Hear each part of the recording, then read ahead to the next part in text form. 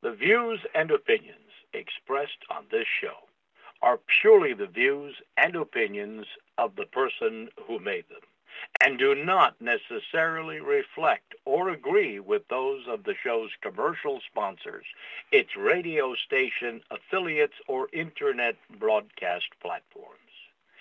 As the restriction on our God-given right to free speech manifests itself throughout the world, we are inspired by Jesus Christ's immortal words, "And ye shall know the truth, and the truth shall make you free." And we reserve the rights to all our words. Thank you, and now enjoy the show.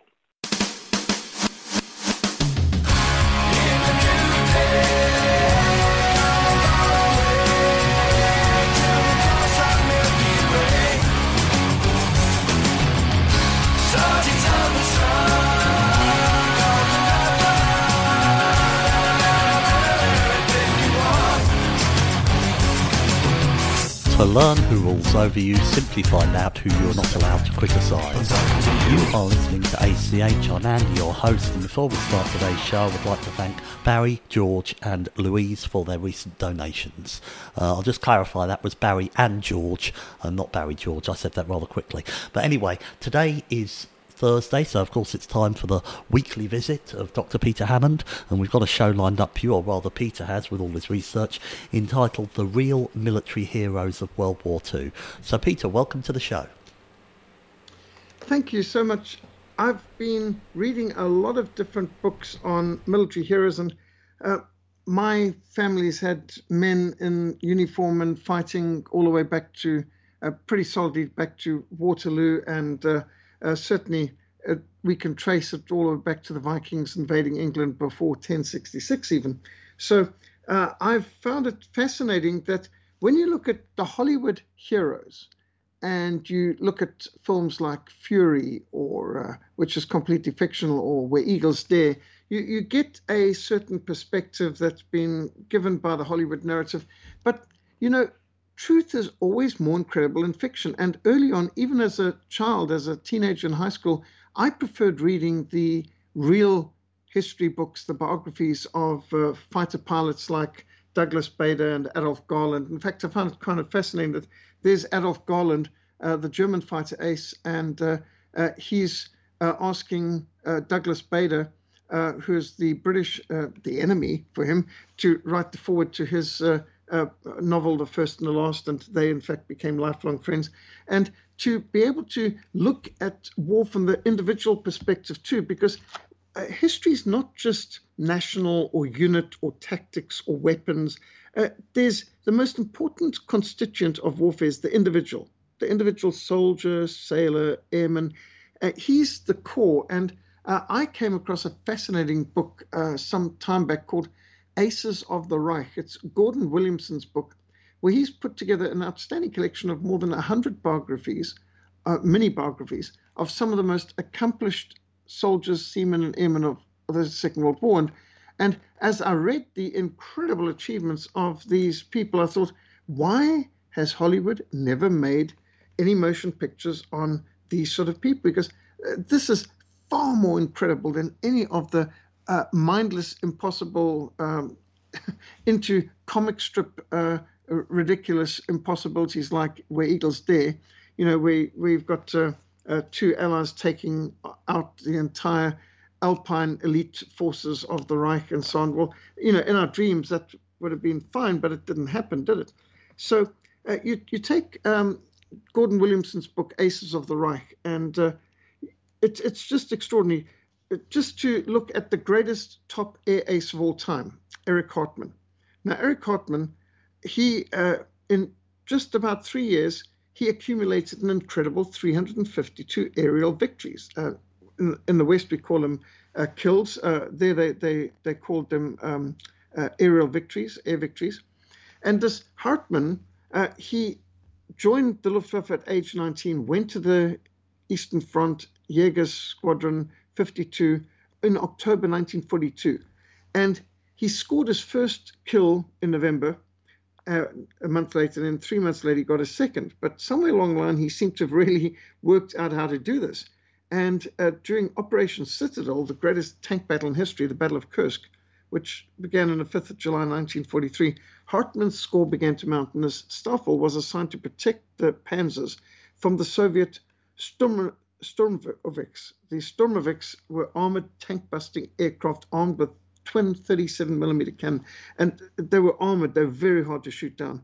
While flying his Messerschmitt 109, Hartmann took off on the morning of the 7th of July in northern Ukraine at 3 a.m., and he had heard of a group of 10 to 20 Russian aircraft heading west.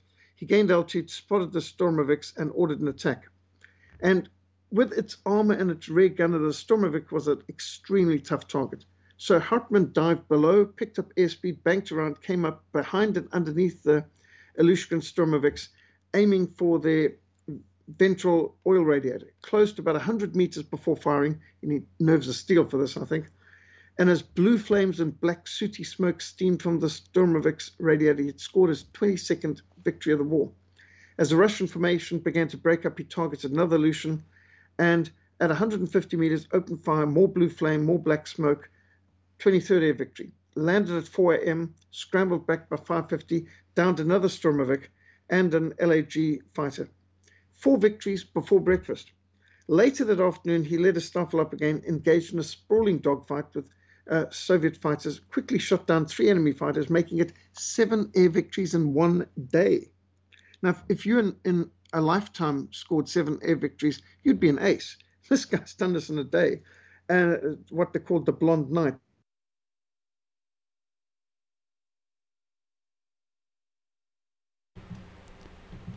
And by the end of 1943, it shot down 148 Soviet aircraft and earned his Knight's Cross. He was shot down and captured on the 12th of August 1943 during the monumental tank battle of Kursk. And he had shot down 32 Sturmoviks, these armored tank killers, before being hit himself in crash landing. He removed the precious clock of the Messerschmitt 109 before being captured by Russian infantry, managed to jump out of a moving truck, plunge into a field of tall sunflower plants with bullets whizzing overhead, successfully made his way back to German lines. So shot down, captured, and escaped. Well, by March 1944, he had reached a total of 202 air victories, earning him the Oak Leaves to his Knight's Cross.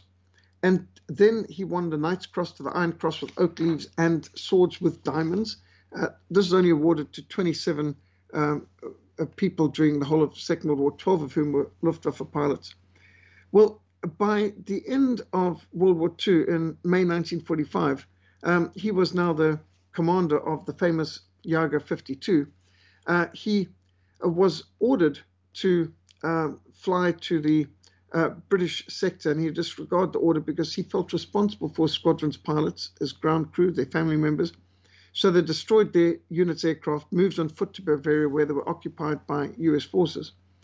He could have flown to safety, but he chose to go with all of his men on the ground. But a week after surrendering to the American forces, they were all delivered back across the border to the Red Army, where he is sentenced to 50 years hard labor as a slave in Siberia.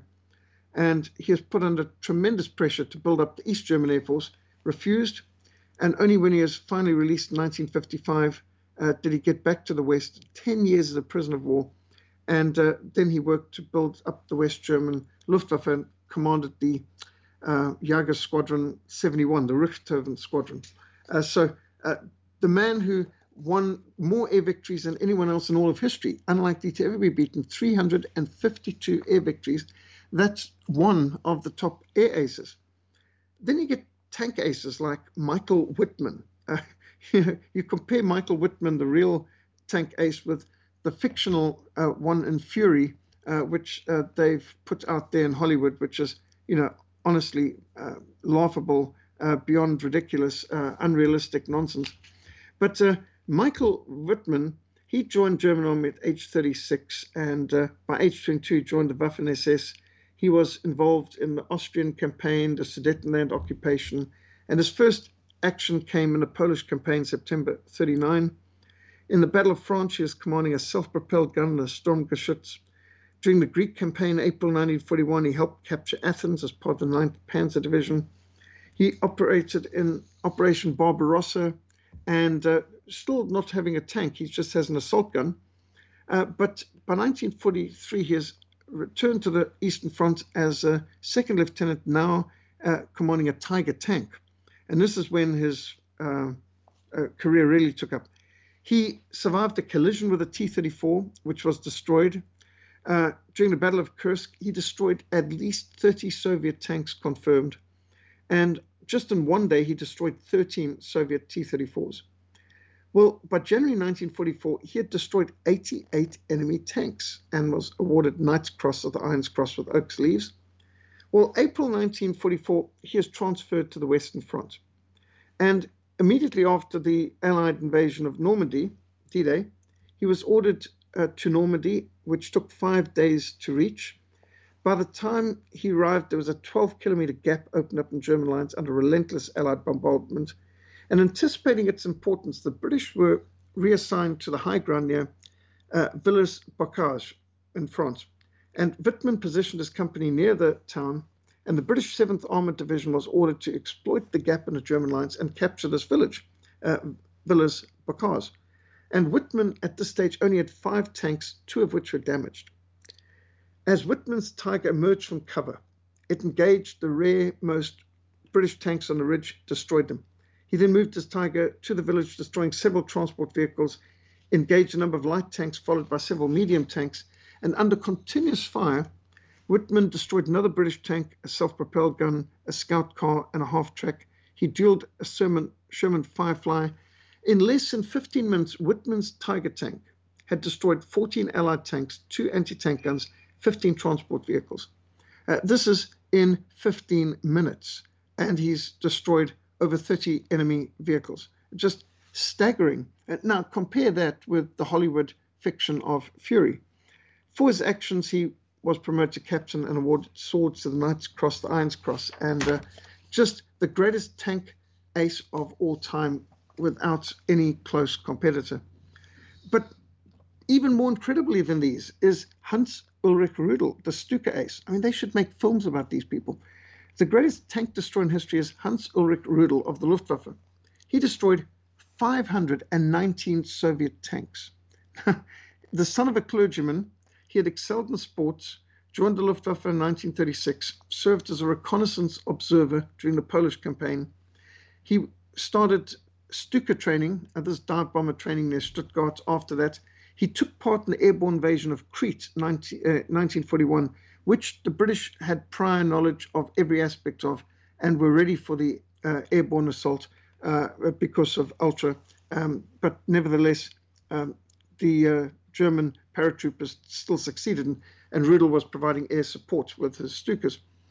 Well, when Operation Barbarossa broke out in June 1941, Hans Rudel began his first combat dive bombing missions into Soviet Union. And in the first 18 hours, he flew 4 combat missions. He was in September sent to attack the Soviet fleet in Leningrad, and during his attack, he sunk the Soviet battleship Marat with one single 1,000-kilogram bomb, hitting its ammunition store and breaking the ship in half. Now, he could only carry 1 bomb, and he hit it, 1 shot, destroyed the entire Soviet battleship. On Christmas, he flew his 500th mission, awarded the German Cross in Gold by Baron von Richthofen's cousin, General Friar Wolfram von Richthofen.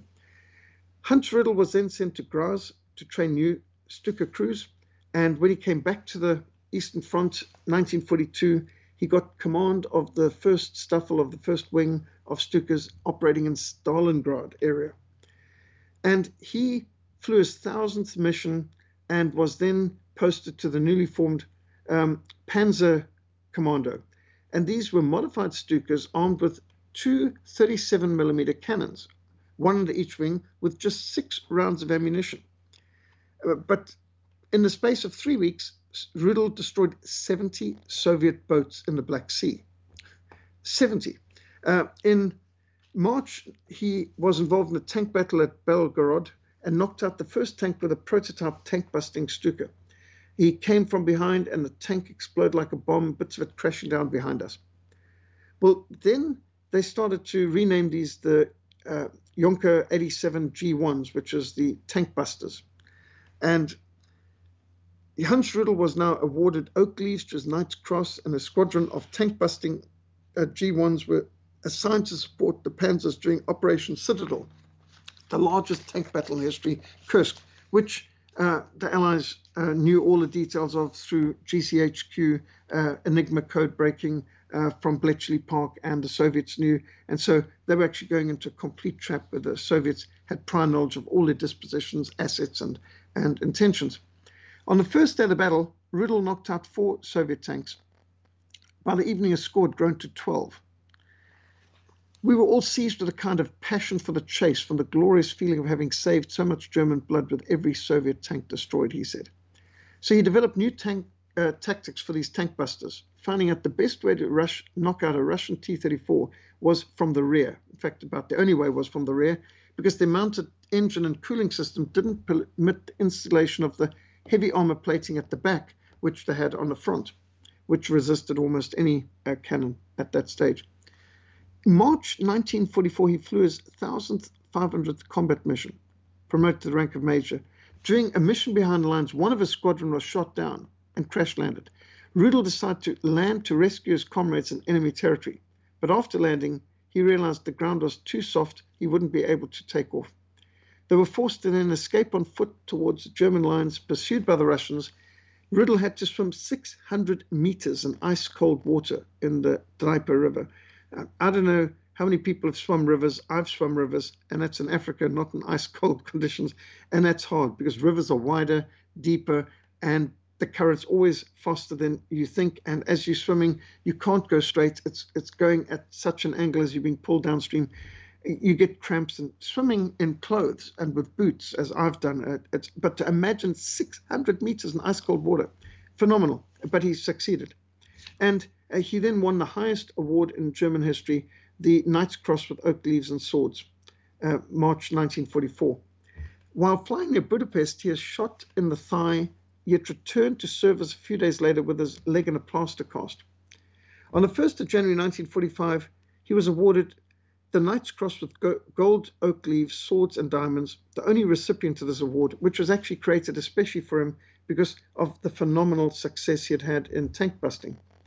Now he was seriously wounded in his right thigh, shattered by an anti-aircraft fire near Le Bus, landed in German-held territory, taken to field hospital. His leg was amputated. In Berlin, he had an artificial limb fitted, and he returned to a squadron without a leg. On the 8th of May 1945, when Germany surrendered, Colonel Riddle flew his last mission from Bohemia to escape capture by the Soviets, and he was interrogated first in England, then France, eventually returned to Bavaria. During his career, Colonel Riddle had flown over 2,530 missions. He had shot down 11 enemy aircraft, destroyed 519 Soviet tanks, 150 artillery pieces, 70 Soviet warships, boats, and patrol boats, over 1,000 military vehicles, 2 LAGG fighters, and an Ilyushin II Stormovik armored tank buster aircraft. He had sunk a destroyer, 2 cruisers, and he destroyed the Soviet battleship Murat. One person responsible for such huge losses for the Red Army, Soviet dictator Joseph Stalin, placed 100,000 ruble price on his head. It's calculated that Hans Riddle flew over 600,000 kilometers. He used more than 5 million liters of fuel. He dropped over 1 million kilograms of bombs. He fired over 1 million machine gun rounds, 150,000 20-millimeter rounds, and over 5,000 37-millimeter rounds. He is described as an outstanding pilot who hated to take leave. He wouldn't even take sick leave, even when he had his leg amputated. And he was not depressed. It says as long as he could still do what he loved, to fly and to destroy the enemy. And so his personal courage and bravery and unparalleled determination marks him out as one of the most extraordinary pilots in history. And Riddle's famous quote was, "Lost are those who abandon themselves." So he wrote 2 books, We Frontline Soldiers and Opinion to the Rearmament of Germany, and he also wrote Dagger Thrust. So he published his war diary, which is called Nevertheless, and 2 of the greatest Allied fighter pilots, Douglas Bader and Pierre Klosterman, wrote warm, positive forwards to this edition. And that's kind of fascinating because that brings on to someone like Adolf Garland, who was one of the first fighter pilots I'd read about. And I read about him because I'd first read Douglas Bader's biography. And maybe you've seen the film, Reach for the Sky. And Adolf Garland was a phenomenally successful German fighter pilot. And he had the Mickey Mouse sign on the side of his Messerschmitt 109. Well, he started his war experience in the Civil War in Spain, 1935, flying the biplane, a very out-of-date biplane, the Heinkel 51. And he is fighting against up-to-date Soviet and American aircraft on the side of the communists in the Spanish Civil War. He is with the nationalists. And Garland was used primarily in a ground support role, learned quite a bit in Spain. And at the outbreak of the war, he actually performed well in Poland, and he managed to get to the Western Front.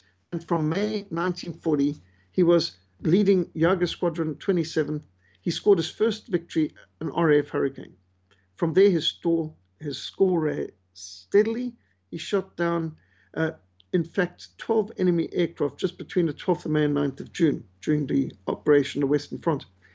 And then in June, he had a posting to Jager Squadron 26, whose notorious yellow-nosed Messerschmitt fighters were well known to the RAF. He was promoted to Major the 1st of August 1940, given Knight's Cross, and he achieved a total of 17 victories up to that point, 1st of August. Now he was commander of the Jager Squadron 26, and now he fought through the whole of the Battle of Britain. His score soared up to 40 aerial kills. This he received the Oak Leaves, the Knight's Cross, and he managed to, by 1st November, be up to 50 air victories, become colonel. 69th victory by June 1941, and he was shot down after colliding with a Spitfire after 69th victory. Well, later on that year, 9th of August 1941, one of his pilots in the squadron shot down the British air ace Douglas Bader, the man of Reach for the Sky. And Douglas Bader, you may recall, had lost his legs due to a vehicle accident before the war. And so he had these aluminium legs, or what he called his tin legs. And so he had lost his legs in being shot down because his legs were trapped. And so he had to unstrap his legs to be able to parachute out. So he landed without legs. And the very chivalrous pilots from Jager Squadron 26, they always pursued where one of the people they'd shot down had landed so that they would look after them. And so he was brought back to the unit mess and treated as a guest of honor and allowed to sit at the controls of Messerschmitt 19. And Garland presented Douglas Bader with a box of his own cigars, best cigars, and then arranged with the head of the Air Force, Goering, that safe passage be granted to a Royal Air Force aircraft to drop a replacement set of artificial legs fitted for Douglas Bader. And the British did send over a plane to drop his legs, but unfortunately, the same plane dropped bombs on the same mission, which seemed somewhat out of the spirit of the event. But after the war, Douglas Bader and Adolf Garland became good friends and did a lot of things together, including writing for one another's books. So Garland continued with his victory level to grow. By the beginning of January 1942, he had reached 94 air victories, all of them on the Western Front. And so he got the diamonds and swords, the Oak Leaves of the Knight's Cross. And interesting that he then was put in charge of fighter arm, which meant he wasn't allowed to be flying. He was stuck with a hated desk job, but he was a phenomenally good pilot, and he was a phenomenally good advocate for the fighter pilots and campaigning for the best equipment. So already in May 1943, he had witnessed the test flight, the Messerschmitt 262, the first fighter jet, super impressed, determined to fly it himself, and he was pushing to get this released as a fighter, which it should have been before the end of 43, except that political requirements from the politicos up above demanded that it be converted to a fighter bomber, which delayed its release for another year, which could have made a big difference in the fighter war, as one can imagine. And so when the new fighter jets came out, Adolf Garland was put in charge. He is now Lieutenant General, and he was put in charge of the Jager Squadron 44, flying the Messerschmitt 262s.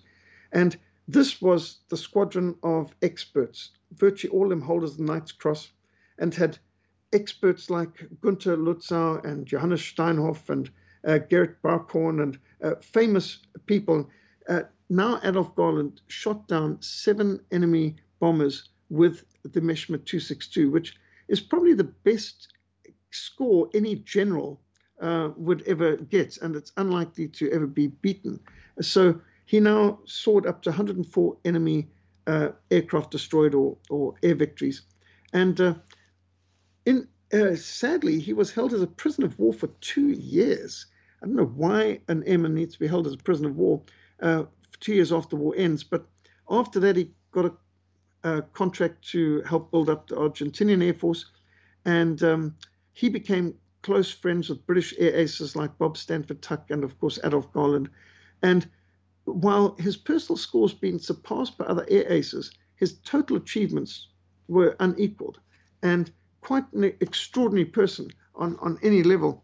When you look at one of the most amazing air aces, a real daredevil, Captain Hans-Joachim Marseille. Now, he was the subject of a film, a black and white film made in Germany, The Star of Africa, which is well worth seeing. But Captain Hans-Joachim Marseille was a phenomenal pilot, and he chalked up more victories than anybody else on the Western Front, that is. His air victories went over 150. So one of the most amazing achievements, he had in 382 combat missions, he managed to win 158 air victories. Now, what's extraordinary is this is all in the Western Front, all against Western allies, and mostly against the Royal Air Force. So Marseille was posted to North Africa with Jager Squadron 27 under the Desert Fox Field Marshal Rommel. And Marseille was such a superlative marksman that research showed at the time he used an average of only 15 rounds of ammunition for every victory. 15 rounds for an air victory is just unparalleled. I mean, who could, not even Adolf Garland or Baron von Richthofen could compete with this. And so Adolf Garland himself said Marseille is unequaled. And he would get so many kills on a single day, it was just staggering. So on the 3rd of June 1942 in the Western Front, North African desert, he shot down 6 Allied aircraft in 11 minutes. And then on the 6th of June 1942, he achieved 75 victories in total. He managed to, on the 17th of June, shoot down 6 aircraft in 7 minutes. Now, there's no air ace in the world who could compete with this kind of skill and the time that it would take him. In fact, the following day, he managed to pass a score into the 100 marks, earning the swords with oak leaves for his Knight's Cross. Just to give some of his examples, in 2 engagements in a single day, he shot down 12 Allied fighters. And sorry to say, this included Rhodesian, South African. A lot of South Africans were shot down by him too, because they're all part of the Western Desert Army, which became part of the 8th Army. So there were quite a few of our people, and they testified. I've got the South African books on this, South Africans against Rommel and so on, where they're speaking about how the South Africans shot down by Marseille and other North Africa Corps Luftwaffe pilots testified how they would fly over them afterwards to check that they'd landed safely. They would radio their position to their base to be forwarded to the British. They would sometimes fly over the British base and drop information out their window written as to where to find their pilot who had been shot down. And there were times when the amount of chivalry involved with dropping medical and water supplies for the people they'd shot down. And as he said, we're fighting against the machines, not the men. And so on the same day where he had actually in 2 engagements shot down 12 fighters in the space of only 8 of them were brought down in the space of only 10 minutes. He took off on a 3rd mission that day and was attacked by Curtiss fighters and shot down a further 5 within 8 minutes, the Curtiss being American planes made available by Lend-Lease to the British. So his total for the day was 17 enemy fighters, the most any ace scored in the entire war. Nobody else shot down 17 fighters in a single day, and that's in 3 combat flights.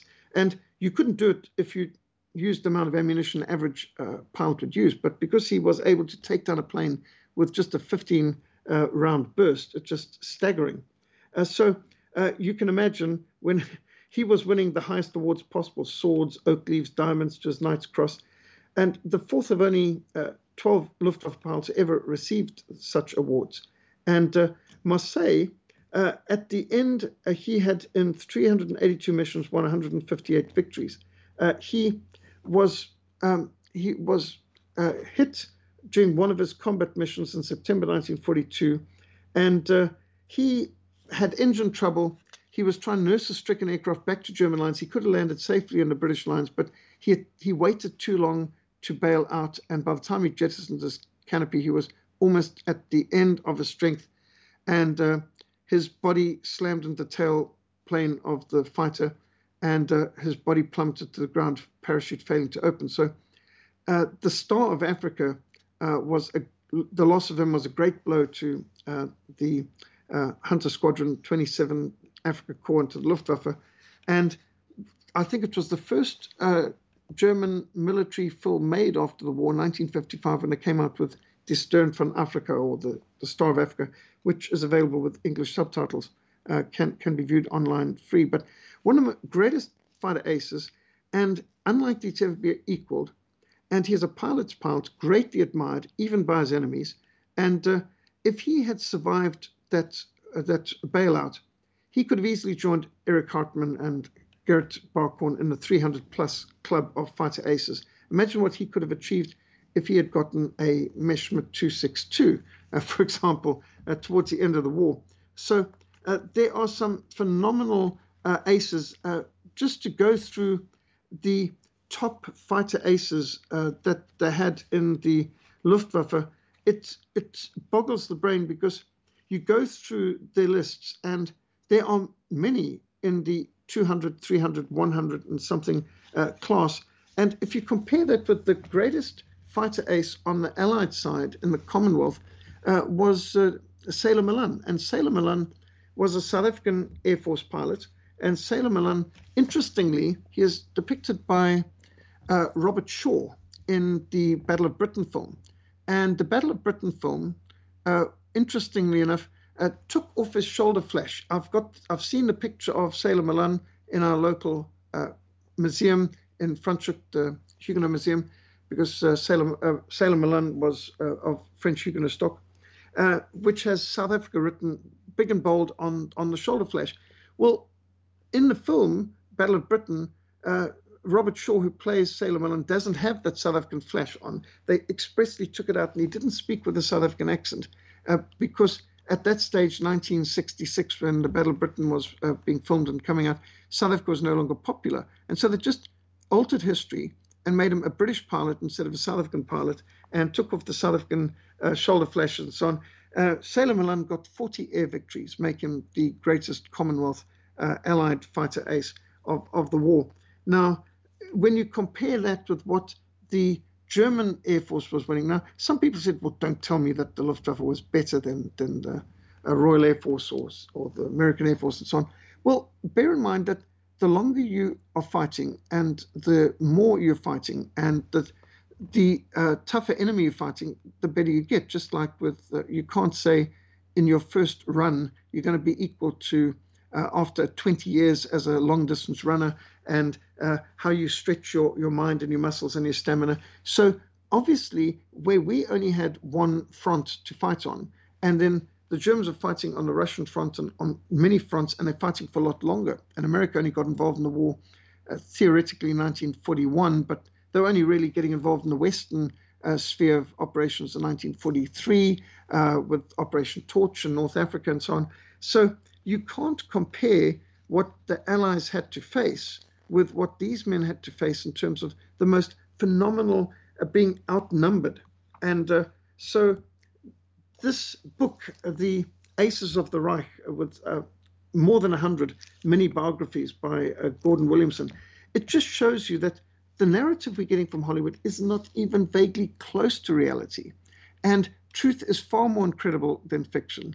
And when you're thinking of these classic dramas of against all odds, well, in fact, in the Second World War, the people who were always outnumbered and were always undersupplied and were always overwhelmed by vastly greater resources and numbers on the enemy side was the German Army and Air Force. And what they were achieving is staggering against so many odds. And it should be recognized that in the history of warfare, and you can learn from friend and foe, the achievements of the Luftwaffe, achievements of the Kriegsmarine and the Wehrmacht are just staggering. And this book also has a whole lot on the sea aces. There are some amazing naval men and what they particularly managed to achieve. You take Lieutenant Otto Westphalen, commander of U-968. He sank 3 escort destroyers, which is no mean feat.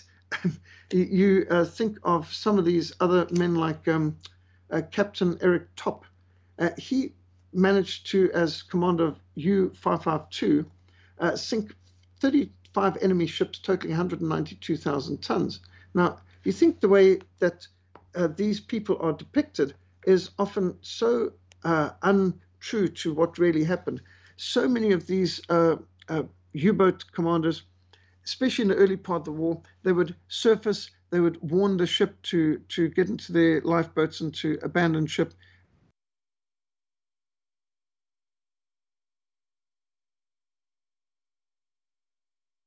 That had been sunk and keeping them on their surfaced submarine, the whole deck covered, and they're towing boats and trying to get them close to the shore in Africa that they could find a sanctuary in one of the French African ports. And there were cases where they were actually strafed, having allied prisoners of war that they just, or seamen trying to get them to safety, and they were being strafed by American and on occasion British air forces, so that they had to dive and leave these people who were the allies who they're trying to save and get them to shore to safety. And when you get these stories together and you see, well, obviously the narrative we're getting from Hollywood is not fair, it's not true, it's not accurate, it's not balanced.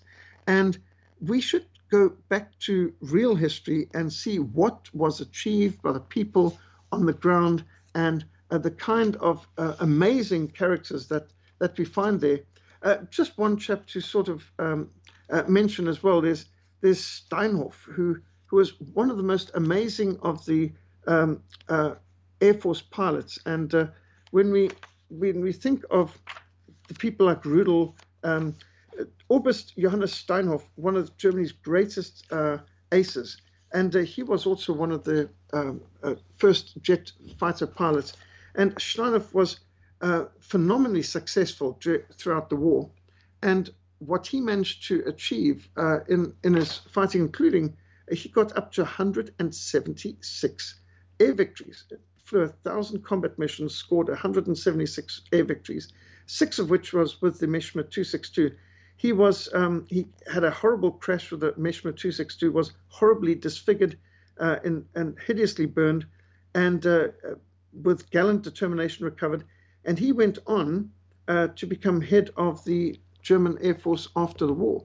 An amazing, he was even not just Major General at the end of the war, he became Germany's main representative in NATO, highly respected by all of the Allied forces during the Cold War, and finally retired in 1972. I mean, Steinhoff was one of the greatest fighter aces and top jet aces of all. So these are just some of the people, some of the names you probably wouldn't have heard of before. But when I look at this and I think of the odds that they fought against, and logistically, numerically, qualitatively, in every way, I think that's why we can call these some of the real military heroes of World War II. Back to you, Andrew. Thank you, Peter. And it's interesting you draw the parallels with the sort of narrative you get from this period of history from, the mainstream media, Hollywood and the like. And it reminds me of the famous Churchill quote when he was asked how he would be regarded in history. And I think he said words to the effect of, history will be kind to me because I will write it. And that's essentially what we're seeing with all these other people. Would that be fair comment, Peter? It is a fair comment, and it reminds me of what my history teacher in Rhodesia said, and Mr. Rhys Davies was a member of Parliament in Rhodesia. He said, beware the victor's version. Wartime propaganda morphs into peacetime textbooks, and of course, he could have added Hollywood movies too. And so he said, never accept the official narrative. Think outside the box. Go to primary source documents. Read the real history. Never accept the textbooks at school. And that was good advice. And yes, beware the victor's version indeed. Winston Churchill also said that the truth is so precious, it needs to be protected by a bodyguard of lies. So, yes, we know where Winston Churchill stands on that. Back to you, Andrew. Yes, indeed we do, and these sort of accounts as well. I mean, they're fascinating. I mean, this information is not something that I've looked into, and how the book itself. I don't know if it's still available. I was looking for it to see if I could put the cover on the post for this show, but there's only some pretty poor quality pictures of the cover. But it seems to me that it's out of print. So I see the publisher, it's first published in Great Britain 1989 by Arms and Armour Press, Artillery House, Artillery Row, London. Distributed in the USA by Sterling Publishing, New York. So distributed in Australia by Capricorn Link, New South Wales. So copyrights Gordon Williamson, 1989. I don't know if that helps for folks to try and track it down, but absolutely riveting. I've sat up many a night reading, and then you just can't help to read another chapter and another one. And the next thing I know, it's past midnight. Because this is, why don't they make films on heroes like this? Because this is just phenomenal. The human ingenuity and the, you just think what Rudel went through and what Michael Whitman experienced on the Eastern Front and the Western Front, and with these people being shot down, being captured, escaping, fighting even after losing legs. Yeah, this is the stuff of high drama and adventure, which deserves big screen epics made of them. And it just lets you know that the people in Hollywood are not interested in a good story. They're not interested in the truth. They've got a narrative. They've got an agenda.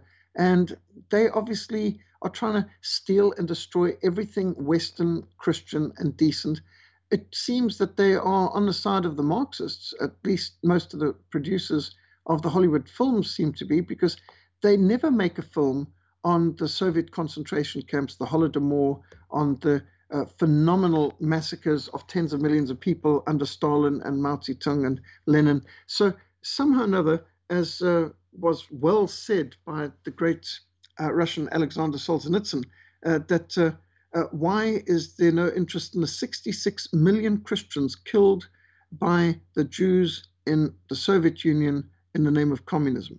Why is it? And he said, the fact that most people don't know about the 66 million slaughtered in Russia under the Soviet Union is because the media in the West is in the control of the same people who are responsible for the massacres in the Soviet Union. Back to you, Andrew. Yes, and the World War II are 3 words, and I think what the mainstream media use that to point to is another 3 words, and that's 6 million Jews. And they don't talk about the other millions that died in that war. That is the only aspect that they push. And so you're never going to see any sort of revelations, if you like, about the massacres of Christians, 66 million in Russia, because they're Christians and they don't count, you see, and they certainly don't want to show who was behind it. Back to you, Peter. There was this Bishop Williamson who made a comment some time ago that we seem to have replaced Christianity with Holocaustanity, where instead of the cross you now have the gas chamber, instead of Christ you now have the Jews, instead of the martyrs you now have the 6 million, instead of the apostles you now have the survivors. And he said that it's now heresy and treason to question the Hollywood narrative of World War II, the propaganda narrative.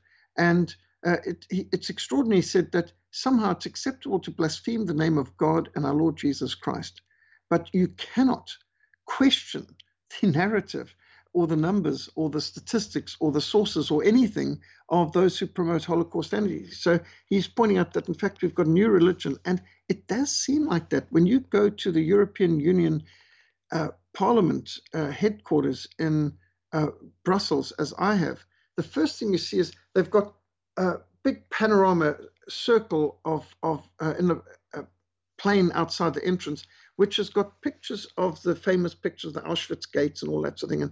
And all of these things, all part of the narrative that is part of how the EU exists. So the justification for this new Tower of Babel and for the New World Order is how evil the old world was and how World War II was the good war, and how you've got to believe that justice and freedom won out and succeeded, and our side were on the side of the angels, and the other side didn't have one single redeeming feature, and you've got to believe this, and there weren't two sides of the story, and you're not allowed to discuss the other side. And so historical objectivity is undermined, and we are meant to ignore a lot of not just facts of history, but we're meant to ignore what we see with our own eyes, that things haven't gotten better. In fact, things have gotten worse. And why are we still attached to these myths, legends, lies, and distractions? Well, it's so that the left can get on with the New World Order agenda, the Great Reset. And therefore, we've got to recognize we are being lied to. And part of the lies against us is the big lie of what actually happened in the Second World War. And many people that I know who fought in the Second World War, which includes my own father, were very skeptical, cynical, and dismissive of the Hollywood narrative, and said it wasn't like that, it didn't happen like that, and I don't believe it. And we should listen to those people, because who are we going to believe?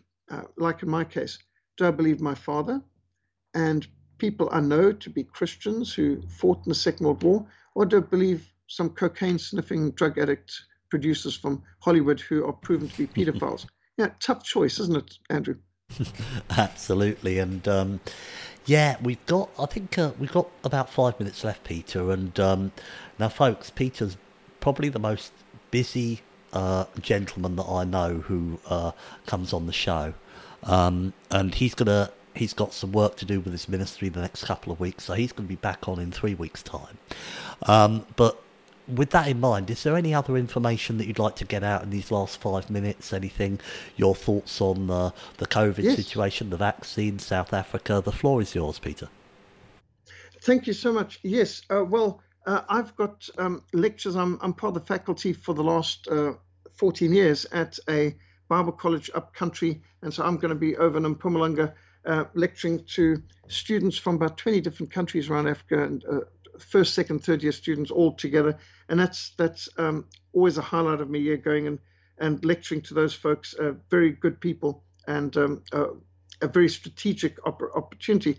But right now, your listeners would be interested to know that the movement for Cape independence is growing apace. The COVID cult, the pandemic panic, the lockdown lunacy has woken up many people in our area here in the Cape of Good Hope, who are saying our government is not just overreached, but this whole thing is a false narrative. It's a false pandemic. There is no need for this vaccine. The vaccine is more dangerous than the disease. There seems to be a higher chance of injury or death from taking the vaccine than there is from contracting COVID. Certainly everyone in our mission and my family have all had this COVID, and we've all recovered. And it's not nice having the flu, but it's not the sort of thing to commit economic suicide for and to stop your lives for. And plainly, you can see what we are experiencing is governments with a socialist, New World Order, totalitarian, centralized agenda are using the cover, the smokescreen of this so-called pandemic in order to extend their powers and steal our freedoms and hijack our lives and destroy our businesses. I used to call it economic suicide, but suicide suggests it's voluntary. It's more like economic massacre and murder. So we are resisting, and 20 months ago, Cape Exit Movement had 7,000 members. Last week, we reached 750,000 members. So you can see the growth for Cape Independence. I'm hosting many meetings regularly at the Cape Independence Forum. It's ongoing. Just in the last week, we've had 3 meetings with high-powered groups interested in Cape Independence. So there's a lot of people who are fed up with what's going on now, and they're saying the centralized government that we've got is not working at our interest. They don't care about our health, let alone our businesses. We are wanting to secede, and so much inspired by the Brexit move and by countries that have broken away from the Soviet Union, like Latvia, Lithuania, Estonia, Croatia, and Slovenia from Yugoslavia. We are seeking independence for the Cape of Good Hope in South Africa, and there's a lot of groups now that are mobilizing, so much so that I host a forum with multiple participants and organizations regularly discussing ways for this to be achieved. And on the ground, our support has just skyrocketed. So please keep praying for us in South Africa. We are targeted. As you know, we've got a communist government, an ANC, who wants to take away our land, who wants to disarm our people, and who do virtually nothing to protect us from farm terrorism. And therefore, we have little choice but to break away and form our own country where we can be free and independent. So that's some of what's on the go right now. But if people want to go onto our Frontline Mission SA.org website, they'll see some updates on what's happening in the country and the continent and what we're doing. Frontline Mission SA.org, and my email is peter@frontline.org.za. Thank you so much, Peter. And yeah, this takes us into, the mainstream media. When I was putting the show post together for the Tuesday show with Paul English, it took me forever because I had to put all these links in to all these mainstream articles that were basically from either the Daily Mail or the BBC. And, there's so much propaganda out there now. It is absolutely astonishing, the level of propaganda. It's just non-stop. And already, I'm recording this the day before it airs on the Wednesday, and I've already got a couple more propaganda pieces, and goodness knows how many I'm going to have for you next week when I do the shows with Paul, because they're just pushing this and pushing this and pushing this. And when did governments ever do things for your benefit? That's the question that I always ask. So that's about it. Peter, any final words? Well, thank you so very much for this. I will miss the opportunity of the next 2 weeks, but in about 3 weeks' time, I will be back. And I've been reading some other fascinating books like The Best of Enemies, Britain and Germany, Truth and Lies and Two World Wars, God's Battalions on the Case for the Crusades, which is a positive case for the Crusades. These are just some of the books on hand that, the trouble with Lincoln. We've been discussing one on Abraham Lincoln for a while. I've just been working my way through. I'm 3/4 of the way through this new book on Lincoln, which is fascinating. So those are some things I've got coming up in terms of book reports. Thank you so much, Peter. And folks, don't forget that in the posts for our shows together, there is a link to an archive of pretty much all of the shows Peter and I have done together. So whilst you may miss him over the next couple of weeks, you can go to some of those shows and listen to those there. So I want to thank Peter so much for joining me today. I hope you have a very productive couple of weeks with your lecturing, Peter. I want to thank everybody for listening. I will, of course, be back with you all tomorrow. And until then, folks, have a wonderful day. And bye.